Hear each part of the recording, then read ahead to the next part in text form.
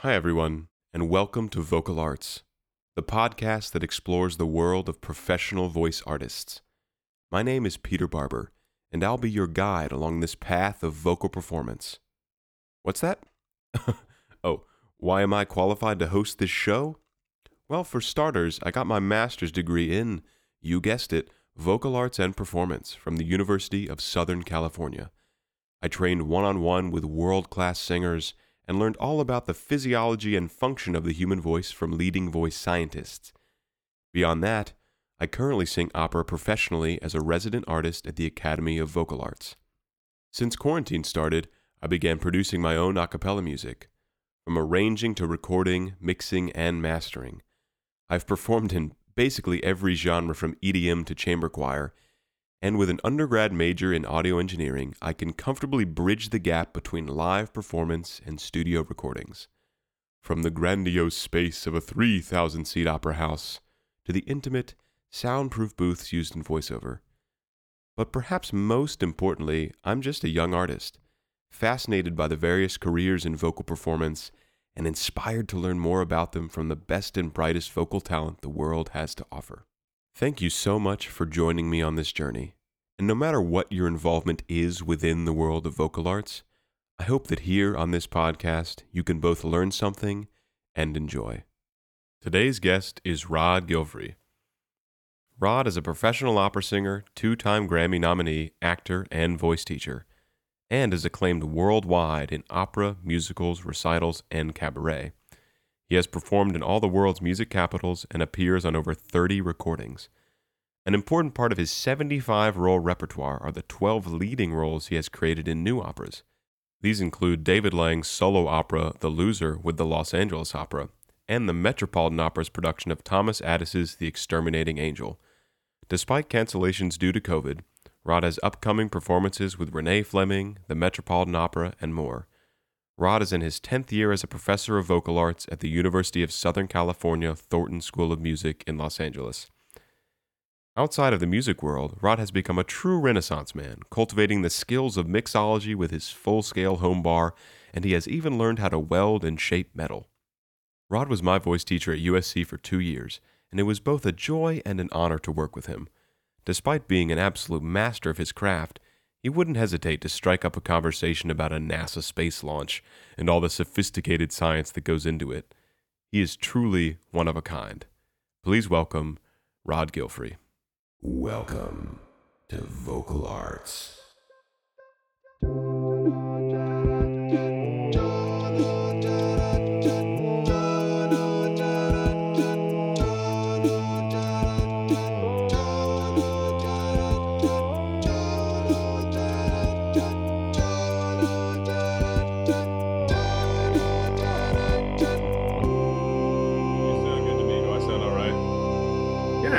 Sound good? You'll look even better. Hey, thanks. Well, this is great. Thank you for coming. I'm super excited to have you and just to catch up with you because it's been a while since we've actually it has been. Yeah. So for podcast reasons, why don't you tell everyone who you are and what you do for a living? Okay. All right. Hi, I'm Rod Gilfrey. I am Peter Barber's voice professor at USC, but he just finished his master's, so he's off into the big new world. I'm a professional opera singer. I also do musicals and recitals and cabaret and stuff like that. I'm a professor at the University of Southern California. I'm also an amateur bartender, and we'll probably get into all that stuff. I hope we do. I really hope we do. Yeah. Great. Well, let's talk a little bit about your career first, just because I know a lot of people watching this and listening are going to be musicians and singers. Yeah. So how about you just give us a rundown about kind of how you started, let's maybe back around USC time, and then where your career went from there and where you are now. Okay.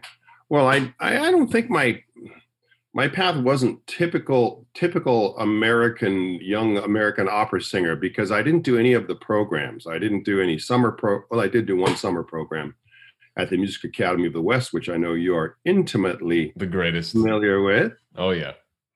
But I didn't do like Marilla program or the Mets program or anything like that. I already had a wife and a child, and I was like, I don't want to do these anymore. No more student things. When I finished my master's at USC in '83, I was like, I'm done. I'm done. No more student.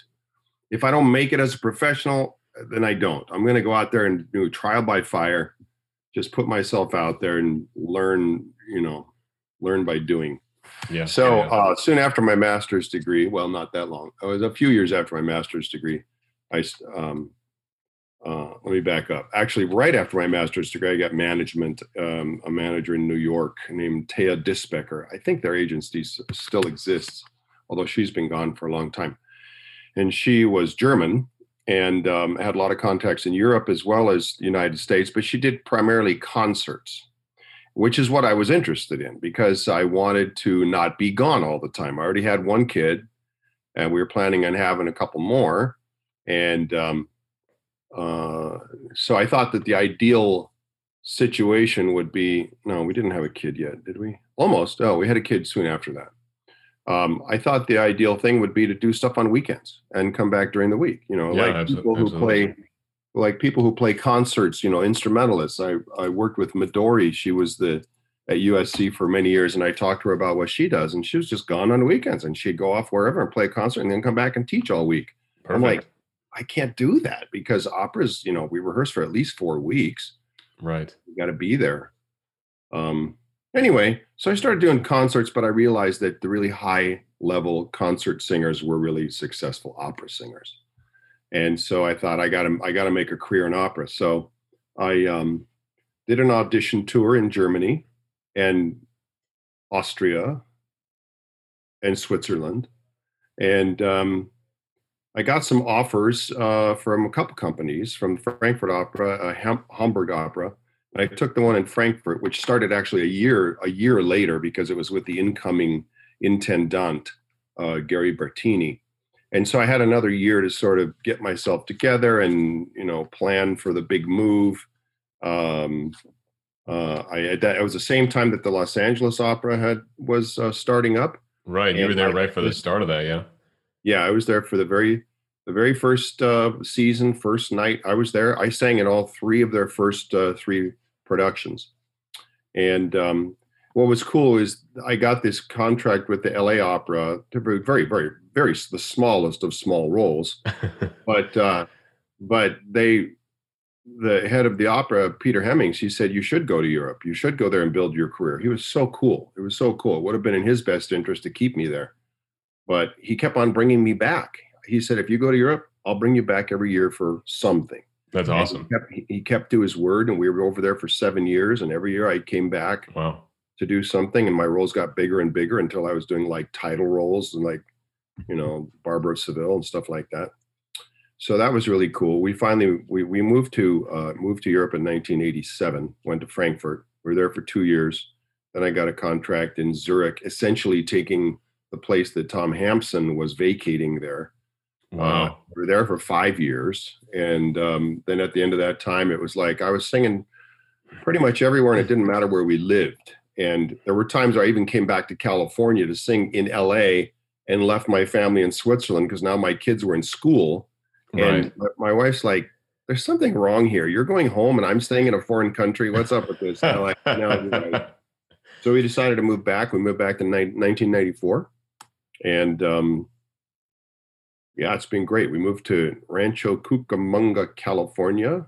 And you've been there since 94. Since 94. Yeah. Wow. Yeah. We moved in across the street from my wife's sister and her family, which was great because they had kids the same age as ours, and we had 3 kids by then. And the cousins just loved being together. It was so worth it to come back to see those cousins playing together. Oh my God. And to have family dinners again. Oh my God. It was fantastic. So after that, did you continue working in Europe, or did you mostly stick with the States? No, it's cool. I kept on. It's funny. I didn't have any kind of a commitment from the Zurich Opera, but they kept bringing me back for 1 or 2 productions a year. And now that finally dried up because they changed administrations. I did do 2 jobs with the new administration, but but don't have anything coming up with them. But yeah, that was cool. It was really great because that was my foothold back in Europe was the Zurich Opera, and I sang in Vienna, I sang in Hamburg, I sang in London a few times, and so when you were there, were you in the ensembles of those houses? So did you sing a bunch of roles? So you were on like a fest contract. It was it started out well in Germany, in Frankfurt. It definitely was a typical fest contract where they'd say, okay, you're a lyric baritone, which means you're going to sing the Barber of Seville, and you're going to sing Papageno, and you're going to sing, all these things. And they said, because this is all your Fach, right? Mm-hmm. But they were understanding when I'd say, I don't think I can sing that. Or maybe this is a little too heavy for me. Or, they'd go, okay, all right, well, we don't want to make you do something you don't want to do. So, work on it with one of our coaches, see how it goes, and make a decision. That's great. I've heard if you go over there and you're not pretty clear about what you can do and can't do, they'll have you sing everything. Yeah, I didn't experience that. I've heard horror stories about how, I have to. My contract says I have to sing what's in my Fach, and I can't say it's not in my Fach. I can't sing it, but they're making me do it, and it's killing me. That I've heard of that happening. Frankfurt was an A house, and they had a very, what can I say? Gary Bertini was Israeli. Now, the lady who was sort of the head of the casting and everything, she was German, but she was really cool, very understanding, very nice. So they had more of an artistic approach to it, not quite such a administerial kind of, follow the rules kind of approach. That's great. That was weird though, because about 2 weeks before my debut in Frankfurt, the Opera House burned to the ground. Oh my gosh! Yeah, there was an arson. Well, it was set by a human, but I don't know. They don't know if it was intentionally an arson fire or not. But there was a guy who was sort of camped out in the basement, and he started a fire under the stage, and it got out of hand. I think he probably meant to burn it up, but in any case, some guy with a big issue with the Opera House, maybe. I don't know. He was at the time the Berlin Wall was still up, so East and West Germany were still divided, and they had this prisoner exchange or citizen exchange, whatever, where the people who wanted to be back in the East who got stuck in the West. I don't know why they'd ever want to go back, but they had this kind of exchange thing, and this guy was under this plan. This guy was brought out of East Germany and was living in Frankfurt, but apparently didn't have a job, and it was getting cold. It was like October. Yeah, I think around October or late September. And he found his way under the Opera House and made a fire to keep warm or something. I don't know. It was weird. Right under the stage. Something doesn't seem right with the story. Anyway, the whole thing burned up. Wow. 2 days before. Yeah. And so a lot of people jumped ship. A lot of my American colleagues who had contracts with the Opera House, they're like, I'm out of here. I'm not sticking around. Because it was going to take them weeks and weeks to just figure out what they were going to do with the season. And it would take them at least a year or two to rebuild the Opera House. Yeah. Yeah. And as a matter of fact, it took them 2 years and the thing was rebuilt. And I never sang in it because it was, I left before. So I sang in this little, it was what's known as the Städtische Bühnen in Frankfurt. It's a little cluster of 3 stages, the Opera House, the Schauspielhaus, and one other small theater. So we took over the next largest theater, which was this black box. I think it sat about 1,200 people or something like that.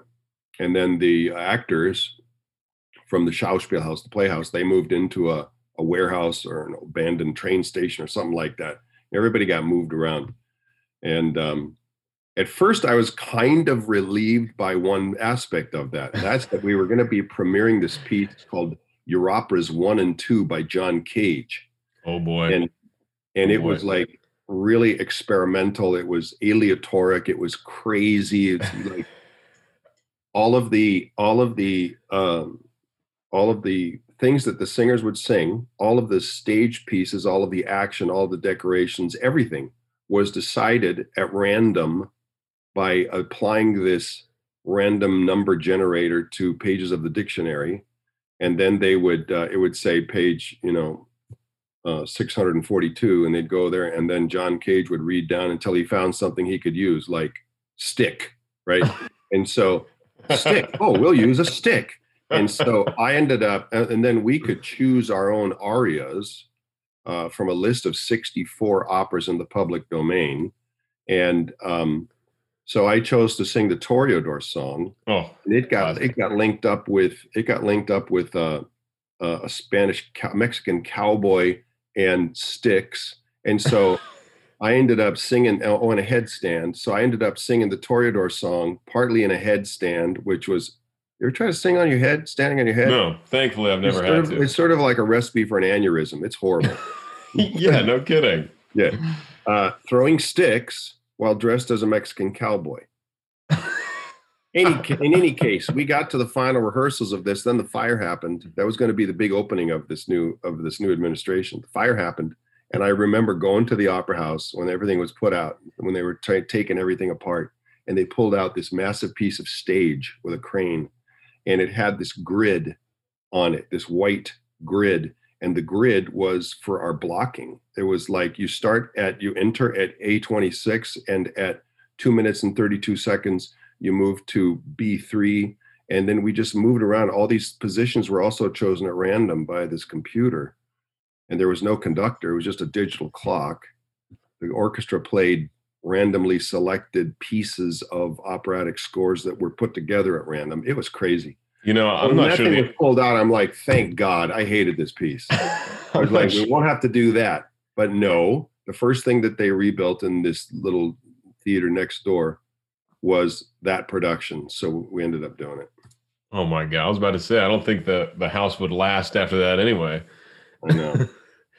People over there don't people in Europe tend to like the newer productions? I feel like houses do them more often, something more avant-garde and risque. Yeah. They tend to like that stuff. You don't see hardly ever now at least in the German-speaking countries, you hardly ever see a traditional production of something. Right. Yeah. Maybe more in the South. Great. So that's some good coverage of your opera career. Let's jump over to musical theater. Yeah. We'll like the first half talking about music stuff, and then we'll talk about more fun stuff later. Okay. Whatever you want. Well, I did musicals in high school. That was the first time I did musicals, and I remember actually our church put on musicals, which was weird. There was no religious connection at all, but we had this music director, Gania Trotter, who is still she's in the same retirement community as my mom. And she's probably about 90 right now, but she's still a friend of ours. Anyway, they put on these musicals. We did The Boyfriend, Anything Goes. We did a couple melodramas like Under the Gaslight. I can't remember what else we did. The Music Man. So I was Harold Hill in The Music Man. And then my future wife, Tina, starred in a lot of these things because she was a really great performer, gorgeous young woman, really good voice, good dancer, all that stuff. I did not know she performed. Yeah, well, she's a kindergarten teacher now, but she still performs. In a way, it's like every class is like a performance when you're a kindergarten teacher. I've heard. That's how we met. That's how we met, doing musicals together. Very cool. And then I did a musical called Lil Abner in high school. And that was when that was the high school production. And it was the first time I actually felt what it was like to, captivate an audience, to have them really paying attention and to have them hinging on every word you say, in the dialogue and whatever, how to time a punchline, how to deliver stuff so that they really liked it. And I was like, oh, wow, I hadn't planned on doing that for a career, but this is really cool. This is really cool. And then I had an incredible music program in high school. Our choral program, led by Don Briniger, who actually is a resident of Rancho Cucamonga, has been for a lot of years, was just amazing. We sang on a level that was like a fourth-year collegiate choir. It was just, and I have recordings to prove it. We're just like, oh my God, we were so good. And I learned so much that I planned on being a music teacher. I was like, yeah, that's what I'm going to do. My dad was a music teacher. My mom was a teacher who also had like children's choirs and stuff. So it seemed very natural. And then when I got into college, I went to Cal State Fullerton here in Southern California, a California State College, and started taking voice lessons. And that's when everybody's like, you've got a really good voice. You're going to be a singer, right? I go, no, I'm going to be an educator. They're like, no, you're going to be a singer. No, no, I don't want that kind of a life, gone too much of the time. I want more stability. And so I started doing voice competitions and winning most of them. And they're still like, you're going to be a singer. No, I'm not going to be a singer. I'm going to be an educator. I'm going to be a high school choir teacher. And then I started down that track, and I did a music education degree. And then I started doing student teaching in high schools, in local high schools, and realized that the program that I had was exceptional, and that these other programs they paled by comparison. And the teachers were not just choir teachers. They'd sometimes have to teach history or, shop, which I didn't mind that, but, a lot of other things. It's like they didn't have dedicated music teachers in a lot of these schools because of budget cuts and stuff. Yeah. I'm like, maybe I don't want to do this, Yeah. Handling a big class of teenagers who are just goofing off and throwing spit wads and shit. I was like, I don't think I want to do this. So I went to the Music Academy of the West that summer, and I'd gotten married in the meantime to my wife. Now we just celebrated 40 years. 40 years. Congratulations. Wow. I say congratulations to me. Thank you very much. Yeah. Attaboy. Yeah. Oh yeah. It's really amazing. Yeah. Nobody could come to our big party, but it was still fun. Still very special. Yeah, it was really cool. Anyway, so I went to the Music Academy of the West, and I met Martial Sanger. Ah, yes. He became my teacher for the next 6 years.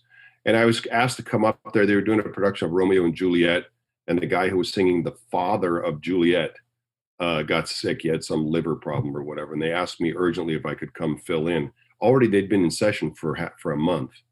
And I was like, what is the Music Academy of the West? I had no idea what this was. And Martial Sanger called me. He had a really heavy French accent, and I could barely understand what he was saying. Yes, my dear Rodney, if you would consider coming up to Santa Barbara to do the role of Capulet. And I'm like, I don't know. And anyway, so I decided to go, and I was there for half of their summer, and I did that role and started studying with Sanger, and it was fascinating. He was such an artist and a real master of his craft. Even his bearing, he had this like regal bearing, and he would look down at you. I mean, he was intimidating. He was very sweet, but he could be very intimidating. So then I got a scholarship to go to USC to do my master's, just like you. But Amazing. I wasn't a TA. I just got a full tuition scholarship and didn't have to work as a TA. That's what we did back then. Don't ask me how. I'm jealous. It hasn't happened since. But I didn't live on campus. We lived in Claremont, and I just drove in, 2 or 3 days a week and did my classes. I never did the opera at USC because it would take too much time. I did some kind of a chamber music class instead that fulfilled the ensemble requirement. I got around a lot of things. I told my teacher at USC that I wasn't going to study technique with him, which I can't believe I said. I said, look, I'm with Martial Sanger in Santa Barbara, so I do not want, I'm going to take my technique from him. I don't want to listen to technique. He's like, oh, well, okay, I guess we can just do coaching. That's pretty generous of him. Generous of him and ballsy of me. I can't believe it. Yeah. Crazy. Anyway. You haven't said a word, man. Okay, so Music Academy, how much classical voice had you done before Music Academy? Because that's obviously, it's not for musical theater. I mean, it's for opera. Oh yeah, we were talking about musical theater. That's what it was. Doesn't matter where this goes. Let me just go on with the musical theater thing. Yeah. Sure, I continued to do musicals. LA Opera actually put on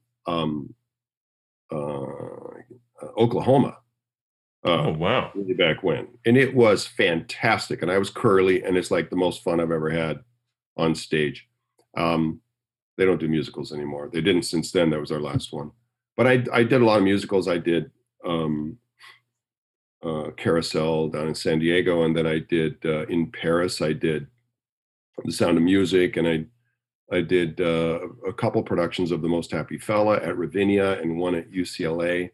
And then my big one was I did the national tour of South Pacific a few years ago for a whole year. By then I was teaching at USC, and I took a year off to do it, and that was cool.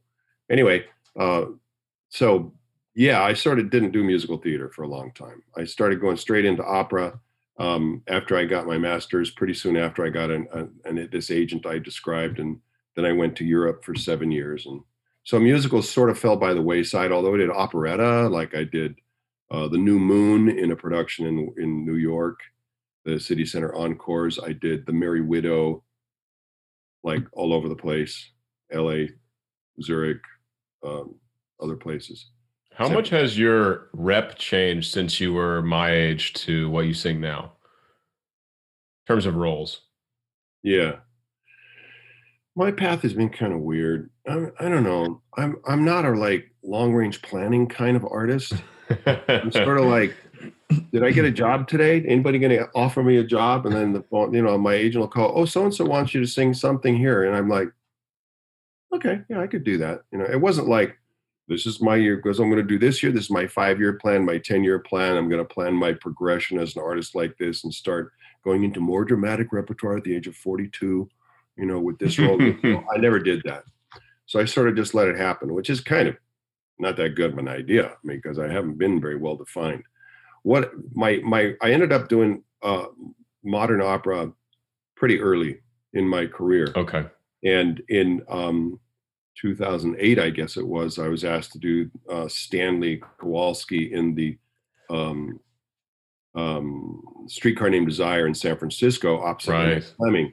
Brand new piece written by Andre Previn. And it turned out to be a really big deal. It was really cool. They had news reporters from all over the world come to see this. They'd really publicized it beautifully. And that sort of put me on the map as, the guy who can do modern opera really well and acts well and can do complicated music and bring something to it so it doesn't just sound like complicated music. Yeah. And so that was like the first one. Now I've done 12 new operas. My gosh. Yeah. And so as I was doing that, I did experiment. I mean, I had some very good management at eventually, and I was with Matthew Epstein. Really? Many years when he worked at Columbia Artists, and he suggested. I mean, I wasn't happy with some of the decisions he made, or some of the things he insisted I should do. I sort of made a foray into doing more dramatic repertoire, but I really wasn't ready. Technically, I really wasn't ready for it. And then like the modern repertoire sort of took over my calendar. And so I ended up doing like a few of the traditional roles, like, the Count and Figaro, Barber of Seville, Così fan tutte, first as Guglielmo, then as Don Alfonso, and then doing Merry Widow and stuff, a lot of that lighter repertoire and a lot of modern stuff. I've done some really hard modern stuff like St. Francis of Assisi, which is a 5.5-hour opera that's like crazy difficult. I did that in Amsterdam. I did Wotan, the Rheingold Wotan in Japan a few years ago. So, I've sort of run the gamut, but I haven't done a lot of really big repertoire, and actually not that much of the standard stuff like the big Donizetti and more dramatic Rossini roles in Verdi. I did Don Carlo a couple of times, but had never really followed it up with that. Do you enjoy the challenge of the new works? Do you really enjoy doing the new pieces more so than standard, or is it just how the chips have fallen? Do I like doing them more? I don't necessarily like doing them more. but I do enjoy the challenge of it. And actually, one of the things that I'm attracted to with a new piece is there's no precedent. I've always Right. been kind of intimidated, like singing Posa in Don Carlo. There's a precedent of great singers in the past, and they're Yeah. all on Yeah. record. Yep. And you're just like, I don't think I can do it that well. I'll do what I can do, but how can I compare to Robert Merrill? And so I always found that very intimidating. I always put a lot of pressure on myself to measure up to the tradition and to the precedent. And so that was kind of disabling in a way. I couldn't just go out and do my own thing. There are quite a few singers I know that are very confident in their own take on how to do something. Singers who will enter into repertoire they really should not be singing because their voice is not the right voice for it. Like Big Verdi roles where they don't have a Big Verdi sound, where it sounds like a lyric baritone trying to add heft to the Yeah. sound. And sometimes where they try to sing roles that are too low and they have nothing down there, but they just kind of courageously go through it and say, nope, this is how it's done. I've never been that kind of a singer. I've always been extremely adherent to what's on the page and aware of the history, aware of the expectation for what the voice should sound like. And I mean, I've been asked to sing things like why is it not coming to my head? Like Scarpia. I can sing Yeah. Scarpia. Scarpia's not a high role. You could sing Scarpia, but do I have the requisite sound of the voice to really do it? Can I keep that kind of a snarly sound going through the whole thing? I could do it in my own way, but would it measure up to Tito Gobbi? I don't think I could. I don't think I mean, my own awareness of my own belief in what the role should be keeps me from doing it. I think that's contributed to keeping your voice so healthy, though. I mean, like people who hear you now are blown away by how fresh you still sound. I remember talking to Marilyn Horn after a competition in Music Academy, and she said she had a bunch of her colleagues had just heard you sing Don Alfonso and Così, and they were saying it's the best you've ever sounded, which is amazing. So I think you not pushing into rep super hard and being so aware, and you were always practicing before voice lessons at USC, so you're constantly working on your instrument. And to me, that's inspiring, and I think says why you have kept your voice in such good shape all these years. So I think that's really a testament to your character. Teaching at USC for the past 12 years, 11 years, has really made me very aware of my own technique, of course, because I am trying to teach it to other people. Yeah. And I think that it's had a beneficial effect on my singing. At least it certainly made me aware of what I want in my own sound and my own technique, because it's the same thing I expect in other people's technique and sound. So I think it's had a positive effect. I just wonder if I had taken voice lessons for 12 more years with some crackerjack teacher, where I would be right now. Because the teaching is also really exhausting and time consuming. That's what I noticed teaching for 2 years out there was I always felt like teaching lessons was 10 times as draining as rehearsal, just vocally. Yeah. And then mentally too, it's exhausting. So did you find a rhythm, or did you eventually get to a point where it wasn't super taxing and you could teach all day and then still have some gas left? Yeah, exactly. I did. I remember my first year, I would have no voice at the end of the day, partly because I was demonstrating constantly. And I was demonstrating the wrong way as well as the right way. Mm-hmm. So that was really hard on my voice. Yeah.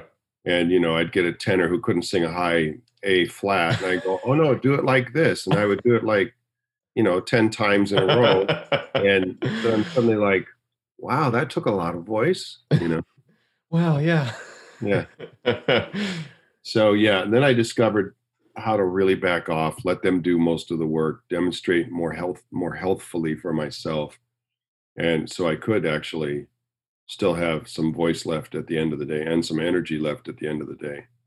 Yeah. It's also tough, at least for the student teachers. Maybe your situation was different, but we got a mostly new batch of students every semester. Yeah. So like once you've built up rapport with a student, you can kind of sit back and you can give them a look and they'll know what you want them to do. But a new student, you have to like go back through all the beginning steps, and you do have to demonstrate more because they just don't know what they're looking for. They have no idea. No idea. That's true. All right. What have you been doing to have some fun, non-music related during this interesting year we've had?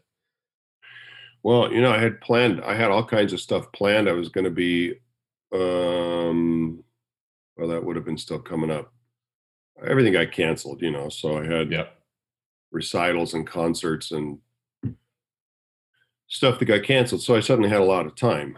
And even though in the spring, even when we got shut down by COVID, even though I was still teaching, I still had more time because I live an hour's commute away from LA.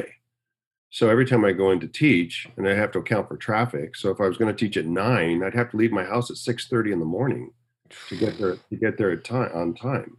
Jeez. And it was long days. Brutal. And then really long days. And then I'd drive back in traffic. I finished teaching at 5. You know what the traffic's like in LA at 5 p.m. on a weekday. And so then I'd often stay an extra hour at least to practice. But already having gotten up at 5:30, I was already pretty much toast. Yeah, so it was tough. Anyway, so this made that easier because if I have a lesson at 10 o'clock, I can show up in front of the Zoom camera at 5 minutes to 10. Right. Now,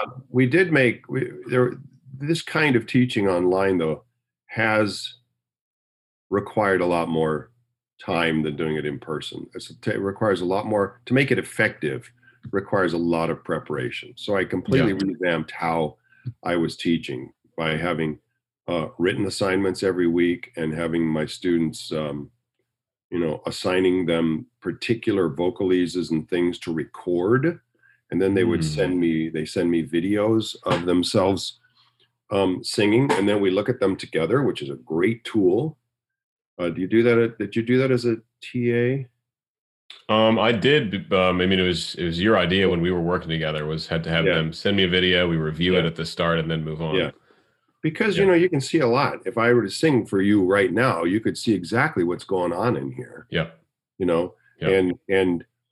and it's more, and then they can see as well. They're looking at a recording of themselves. You look at it together, and you're like, you see there how you tensed your tongue right as you got to that B natural, or you see how your posture's not good. Yep. Yep. So so that's added to the time that it takes. I have to prepare for all the lessons much more. But fun stuff I've been doing, like we have this porch swing in our backyard that looks out on our backyard. Wooden swing, seats 2 people, 2 or 3. And over the years, it's gotten sort of broken down. And I was like, I'm going to rebuild that thing. My wife's like, it's falling apart. Now the wood is split. And when you sit down, you get splinters. I'm like, okay, I'll do it. How long is it going to take you? I think I can probably do it in a couple of weeks. Couple of weeks? That long? I said, well, I got to do this. I got to do this. I got to do this. And she's like, okay. So it ended up being more like several months is what it ended up being. But like I decided, instead of having the bolts go through the wood and then supported by these chains, it's constantly bending and torquing and splitting the wood when you have 2 people on there. And so I decided to make a metal undercarriage that supports the whole thing. Smart. And my wife bought me a welder, a MIG welder, which is like an arc welding machine, several years ago. And I never used it. And I always felt guilty about it. And I'm like, I'm going to learn how to use that MIG welder. A MIG welder is one where you have an arc welder. First of all, an arc welder uses an electric current, a spark that runs between the welding object and this gun. And that melts the metal, but also transfers metal from, in the case of a MIG welder, of this tiny little welding rod that's on a spool inside of the machine that gets fed through the handle and comes out. And so actually the spark is going from this little rod, or Peter as the case may be. I was waiting for it. to the welding surface, and it melts it and transfers metal to it at the same time. And then you get a weld.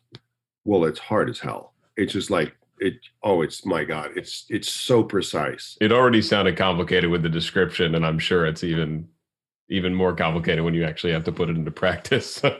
You have to keep moving at exactly the right rate. You have to have the wire feed at the right rate. You have to have the right amount of voltage and amperage going in that spark, depending on the metal and the thickness of the metal.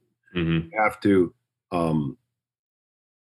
if you stay in one place too long, you burn right through the metal, and then it's wasted. And then the hardest thing about it is you're looking through this welding mask, the glass of which is so dark that if you hold it up to a bright sunny day, you can't see anything. It's good for looking at solar eclipses. You can actually use it for that, but you can't see anything until the spark starts, which generates such an intense light that it'll burn your retinas like that. Even if someone's arc welding across the street, you should not look at it because it puts out really harmful ultraviolet light that's extremely intense. So the whole thing is lit by the spark, but you can't see the spark. So you've got this helmet on, you get it all ready to go, and then you got to go and get this thing to go over your eyes, and then you're blind until the spark lights, but you can't move your hand in the meantime, or you don't get a spark, or you start welding on the wrong part. Hard as hell, but I finally got it figured out. So were the months making this swing, was it more learning how to figure it out, and then once you figured it out, it didn't take so long? Both. There was a big learning curve with the welding, and then I had to fabricate. I replaced every single part of the entire swing except for the back supports. So I was in there routing with my router. I was routing these, the curvature shape for the seat and how the boards sit into it. Mm-hmm. I had to find the right thickness of lumber to do all this. I ended up buying redwood, like very beautiful, clear redwood. I hated to paint it when it was finally done. But then I needed to paint it because it's an outdoor furniture. And I went back and forth on that. I finally bought a paint sprayer, and it turned out great. It's beautiful. Very nice. A long time. Long time. Are you a handy guy in general? Do you like fixing things when they break down on your own? Yeah. Yeah. Yeah, I do. Like, before I had a Tesla, because there's nothing to fix on a Tesla. It's just got batteries and motors. Before I went on my previous cars, I did most of the work myself on my cars, and I fixed plumbing and carpentry and finished things and tiling. And right now I've got a part of my bartending thing, which I'll talk about. I have a double kegerator in my bar outside that stopped working, and I'm like, crap. And I've had trouble with it before, so it's built in underneath the bar top, which is tiled with this beautiful blue tile. But when they built the bar, they didn't get quite enough clearance, and so to get the thing out, I have to take off 2 rows of tile, then pull it out, do whatever I need to do, fix it, whatever, put it back in, and then retile it. And so I spent a whole day carefully removing this tile because I can't replace it. They don't make it anymore. Carefully taking each piece off. I finally got the whole thing out, and I think I'll be able to repair it. But a double kegerator. Yeah. I don't even know what that is. Well, a kegerator is basically a refrigerator for beer kegs. I could have guessed that much. Yeah. And a double just means it's big enough to it has 2 taps, and you can put 2 what they call 6th barrel, which is 5.5 gallon kegs of 2 different types of beer in there. And then they have these tubes then come out of it's pressurized with a CO2 tank. Mm-hmm. And then the lines come out and go up into the tower, which I have mounted on the top of the bar with the 2 taps. So you have actual taps. So you're like do you have like a full service bar out there? Completely full service bar. Wow. A 70-pound insulated ice chest. I've got hot and cold running water. I have the kegerator. I have a back bar. Like my bar was only 18 feet long. It was really not quite large enough. So for all the supplies, the extra glassware, I have a glass freezer in a back bar that's about 10 feet long. And they're curved. It's a beautiful thing. They're just gorgeous. So you're going to invite me for a drink when everything opens back up? Oh, absolutely. Excellent. Yeah. Is the mixology bartending, is this also a quarantine endeavor? Or have you always been interested in the finer things in life? I've been doing mixology for a number of years, and it started a few years ago. I remember we went to a restaurant in Claremont, and they had a pumpkin pie martini on the menu, and I ordered one. I go, pumpkin pie? That sounds good. I ordered it. It was horrible. It didn't. I'm like, okay, this is drinkable. It's sweet. It has alcohol in it, but where's the pumpkin? And I asked the bartender, what's this made with? They go, oh, it's made with caramel liqueur and I don't know what else. There's no pumpkin in it. Or at least if there was, you couldn't taste it. And I'm like, I could do better than this. And I started brainstorming with Tina, like, what could we do? And she's like, we could actually use pumpkin pie, and we could use like pureed pumpkin. And I was like, yeah, you know what? And so I invented this pumpkin infused vodka and, using like a spiced simple syrup, and ended up using some melted vanilla ice cream. And what else is in there? Sounds tasty. Oh, it turned out it's absolutely delicious. Topped with whipped cream and freshly grated nutmeg. And it actually tastes like a bite of pumpkin pie. And so I went from there to the apple pie martini, and that turned out just as good. And then we used to have this, so it sort of developed like that. I was like, hey, I'm developing this new cocktail. We'd all get together in the kitchen and say, what do you think of this? And they go, yeah, it's a little too sweet. And I go, okay, hold on a second. I make another one, a little less sugar. They go, yeah, I don't really taste the apple. I'm like, what do I do about that? So I made a baked apple vodka. And then I, just like tweaking along the way, and finally ended up with this great recipe that everybody loves. And then I made, I remember getting a Cosmopolitan in a couple of different bars. And that's basically like a vodka lime cocktail with a little splash of cranberry. That's what gives a little bit of a red color. And I'm like, what is the red stuff? Cranberry juice. Oh, interesting. And I taste it, and I go, I really can't taste the cranberry. They go, oh yeah, it's mostly for color. I'm like, I want to taste the cranberry. And so I made my own version with freshly expressed cranberry juice, like take a bag of cranberries, put them through a juice expressor, use that juice. And it's really a cranberry cocktail, cranberry martini, but I call it the Rodmopolitan. When is the line coming out though? When is your vodka hitting the shelf? Oh, it's not going to be commercially produced, but I have a new YouTube channel, Baritone Bartender. No way. It's got all this stuff on it. I've got 5 cocktails up there now with its video, so it's all the whole description of how to do it. And I'm adding 2 more today, and I'm going to be adding to my YouTube channel, Baritone Bartender. I'll add another cocktail every week, usually released on Tuesdays. And I don't know what's going to happen with it, but I can tell you I'm probably the most highly respected amateur mixologist in Rancho Cucamonga. I wouldn't kid about stuff like that. That is a title that we all want to hold. Absolutely. Yeah. Sorry, it's taken. You can't have it. Well, that's fantastic. I'm glad you've found a number of things to keep you entertained. I need to retire now so I can do all the things. No, actually, I won't make you look at it, but I'm going to bring up my list of reminders here so I can tell you what I have on the docket. Let's hear it. My truck, I need to repair the duct control light, replace some resistors in the fan speed controller, and replace a headlight. My barbecue, I need to repair and seal the grout around the barbecue. I need to raise the TV in our bedroom with a little like wooden something or other. Fix the pool equipment hose rack.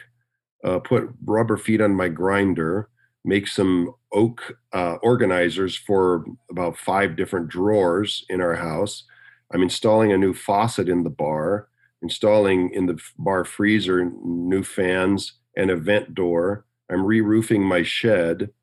I'm remounting our dishwater.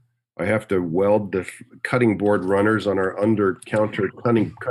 You get the idea. That might take you all the way until everything is back to some semblance of normal. Oh no. This is like a 2-year limit. I'm afraid. That's all I had to do. I would do it. Yeah. Do you have you been still practicing voice at all? And B, do you have contracts coming up in 2021, 22 and beyond? Yeah, that's a good question. When COVID hit, I stopped singing. I was just like, everything got canceled. I'm like, what's the use? I had concerts with Renee Fleming that got canceled. Like, why should I practice? I had a recital. I was an hour from going to the airport to this big recital of Poulenc and Stravinsky back east. And they called me. They said, sorry, we just canceled it. An hour before I went to the airport. So I'm not going to practice that anymore. Yeah. So I stopped. I really stopped.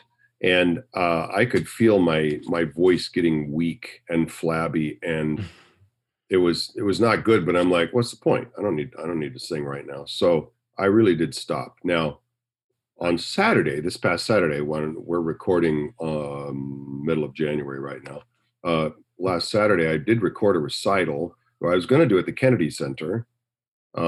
That got canceled, but the presenter decided to record all the recitals wherever the singers lived and present them on like a pay-per-view video stream. So I recorded that at the Doheny Mansion in LA, and it was a pretty big recital and with a lot of really demanding stuff. And I had to work my ass off to get back in shape in order to do that well. Yeah. So I started, working on that a few months ago. So I'm back now, and I do have stuff coming up. I want to point out that this recital was with a pianist who Peter Walsh. Peter Walsh. Yeah. Yep. Mm-hmm. And he did his bachelor's, master's, and doctorate at USC. Incredibly talented guy, pianist, musician. And I chose him in particular for this recital because I wanted to present some songs. I do some jazz versions of French art songs. 2 songs by Fauré and 1 by Debussy that I sing the original version, then I sing the jazz version. It's really fun. They're really, really fun. And Peter's a really good jazz pianist.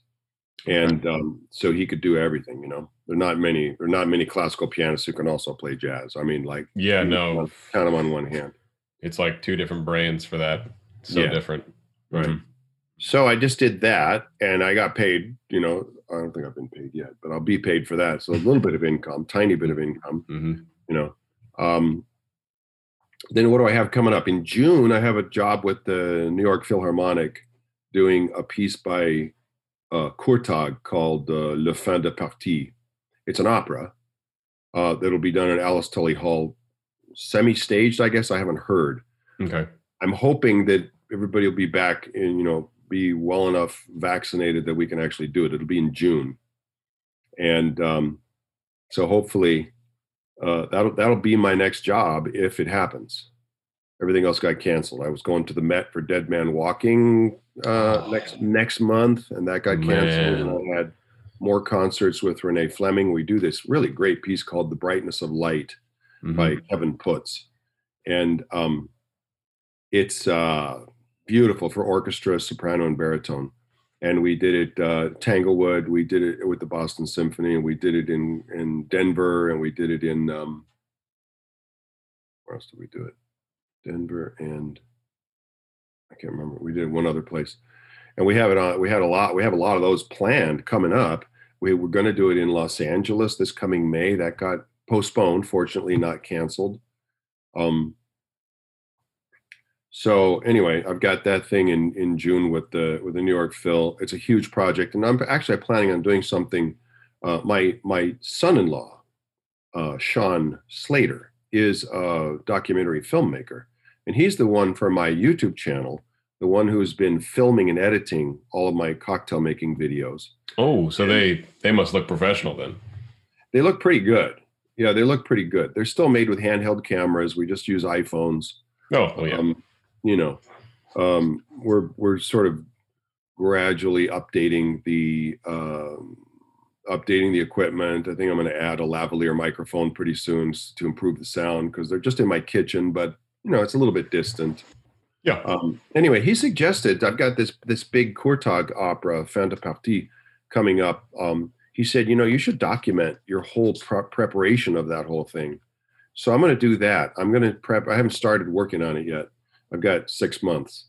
So I'm going to document the whole process of how I go about learning it, how I go about learning it, how to go about singing it, getting it in my voice, analyzing it, figuring out the translation. It's mostly in French, that kind of stuff.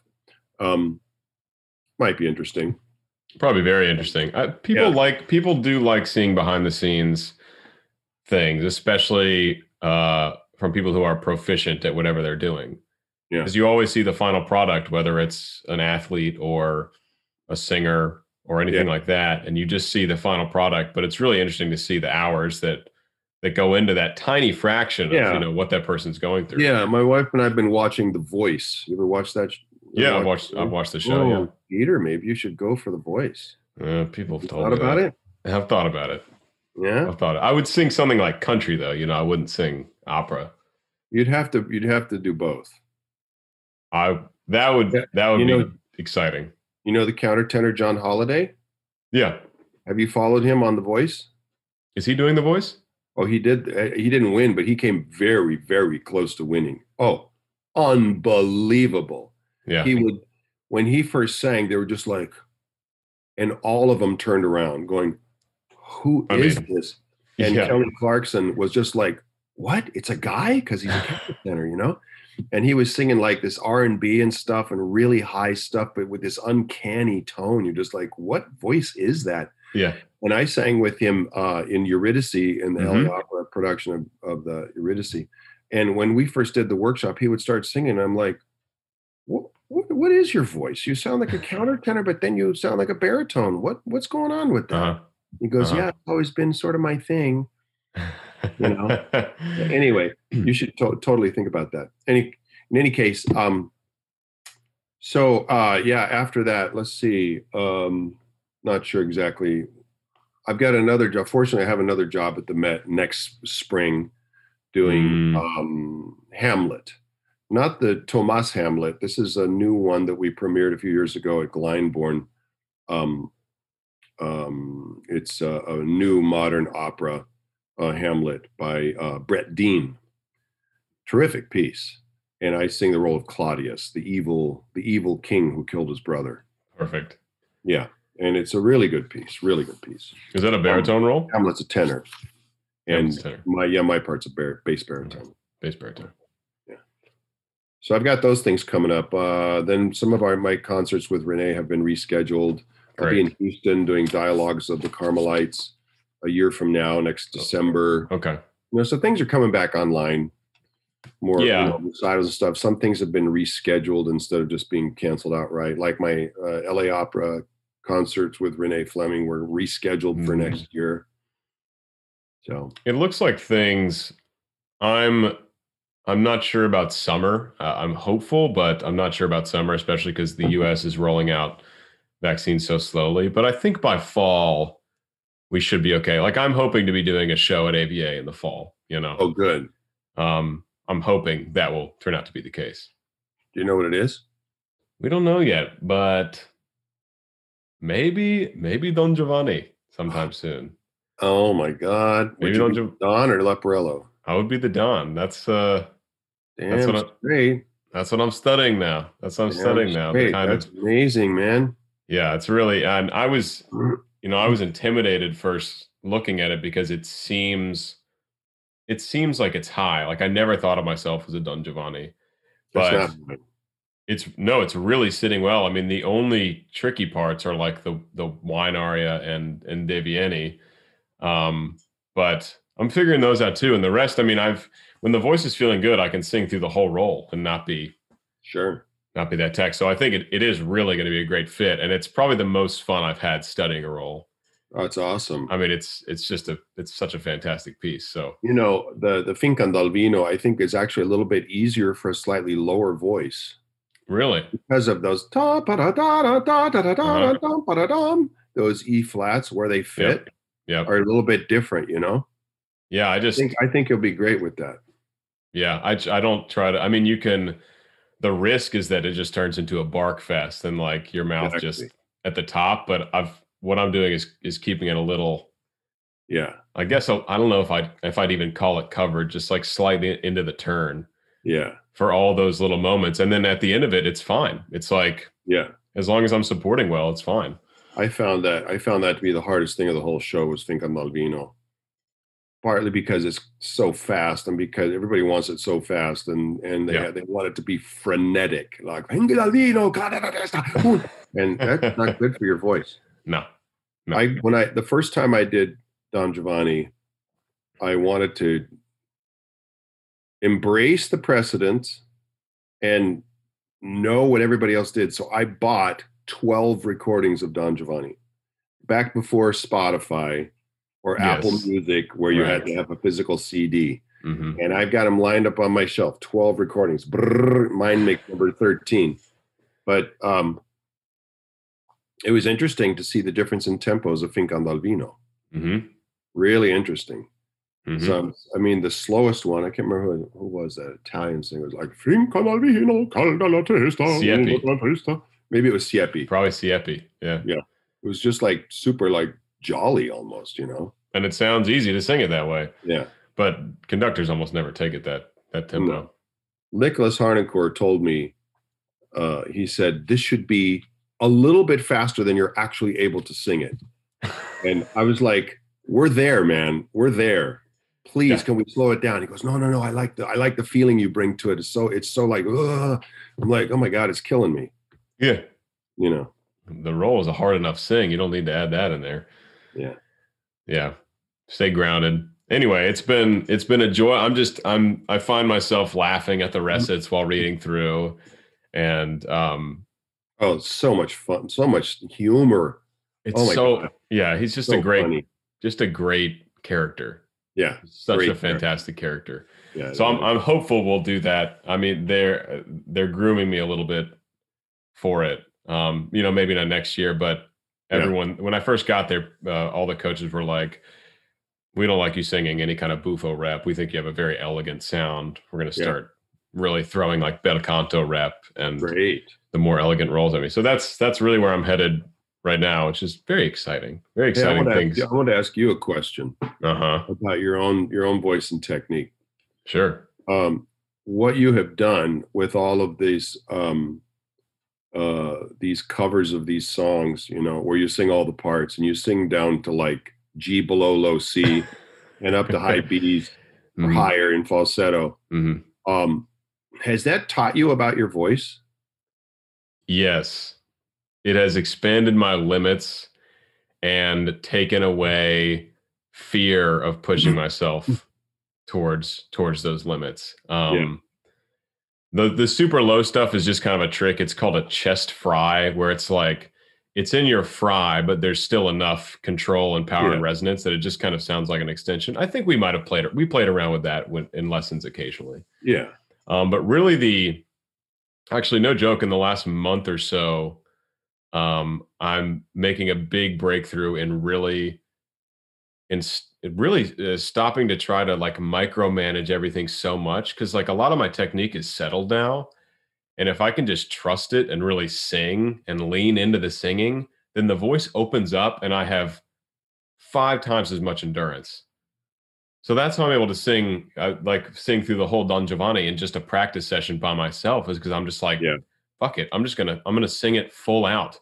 Yeah. And stay relaxed and just trust that my voice can do it. And my God, literally in the last month, like over winter break, I started experimenting, and I'm telling you, the voice has just grown like crazy in just a few weeks. That is amazing. And I just find myself not worrying about it as much. That is so cool. Even like having this, like if we had this podcast 2 months ago and we have been talking for an hour and a half, I might be a little worried about my coaching that's coming up because I'd be like, oh, I'm going to be a little tired. Now I'm like, my voice can handle it. Yeah. You know, the voice can handle so much if you let it. So that's been a big discovery of me doing these covers and expanding my range and that kind of thing. Good for you, man. Yeah. That's amazing. That's what I found for myself too. That was one thing about musical theater. It wasn't just a side gig where I used a different technique. It actually taught me how to sing my classical repertoire better. Yeah. Like at the end of Joey, Joey, Joey from The Most Happy Fella, there's this long sustained F natural. Mm-hmm. I was like, Joey, boom, Joey, Joe. I don't know if that's the right pitch, but it goes ba, and the orchestra goes da ba ba ba bum bum ba bum, and you're sustaining an F through that whole thing. Yeah. And when I did this, I did it at Ravinia, and I kept on working on that note, working on it. I was like, I really want to start it with no vibrato. I want to start it really like piano, and then make a crescendo that gets bigger, all the way to the end. And I'm going to let the vibrato loose right at the end. And I discovered I could do it really easily if I just like totally relaxed, kept it right here. And I would just go, Joe, like nothing. And then it would, and every time I nailed it every time. And I was like, damn, I should do that for instance, the F naturals in the drinking song in the Chanson à boire, the Ravel. I should do that in the Toreador song. Yep. I should do that. And I'm thinking all these big F naturals. Why don't I sing it like that, you know? And so I started taking that, what I learned from musical theater, taking it back into my operatic repertoire and going and thinking, yeah, that's how I should be doing it. Totally sounds good. Really interesting how that works. Of course, when you're starting out, you do have to learn. You have to learn all the fundamentals, and you have to get your technique settled. But then once you have it, if you can just relax and trust it, you know, the breath support's going to be there, and if you can just keep all this. You talked a lot about what do you say, being like a foghorn on the back of a ship, just this big column of sound coming out. Yeah. If you can just be that solitary unit, just sing to the air, and it just the folds just do what they do. Right. Man, that's been money. So I've been exploring that lately, and it's been really, really wonderful for me. Awesome. Yeah. All right, sir. I think I've taken enough of your time. I think we're actually at about an hour and 5 or an hour and 10 minutes. Okay. Which is pretty amazing.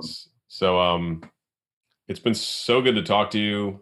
You too, man. And really thank you for coming on the podcast. You're one of my first guests, and you're my first Zoom guest. So you have been you've dove right into the mix. This will be the first podcast I've done via Zoom. So okay. Well, I just want to tell anybody who's listening, check out my website, rodgilfrey.com. And if you check out rodgilfrey.com/mixology, I've got my recipes there and links to the Zoom videos. Or you can go to my YouTube channel, Baritone Bartender, and I've got a bunch of cocktail videos on there. I don't know what's going to happen. Do I know what I'm doing? I think I do most of the time, but I'm the first to admit that I don't know everything. I'll get all that information from you afterwards, and I'll put it in the description, stuff like that. Oh, perfect. That'd be great. All right, great. Okay. This has been super fun. Hopefully you'll come on again, maybe in like the summer. Sure. Like that, you can come on. We can chat more because there's still plenty of things we could talk about. Yeah. Okay, man. All right. Thanks so much. Take care.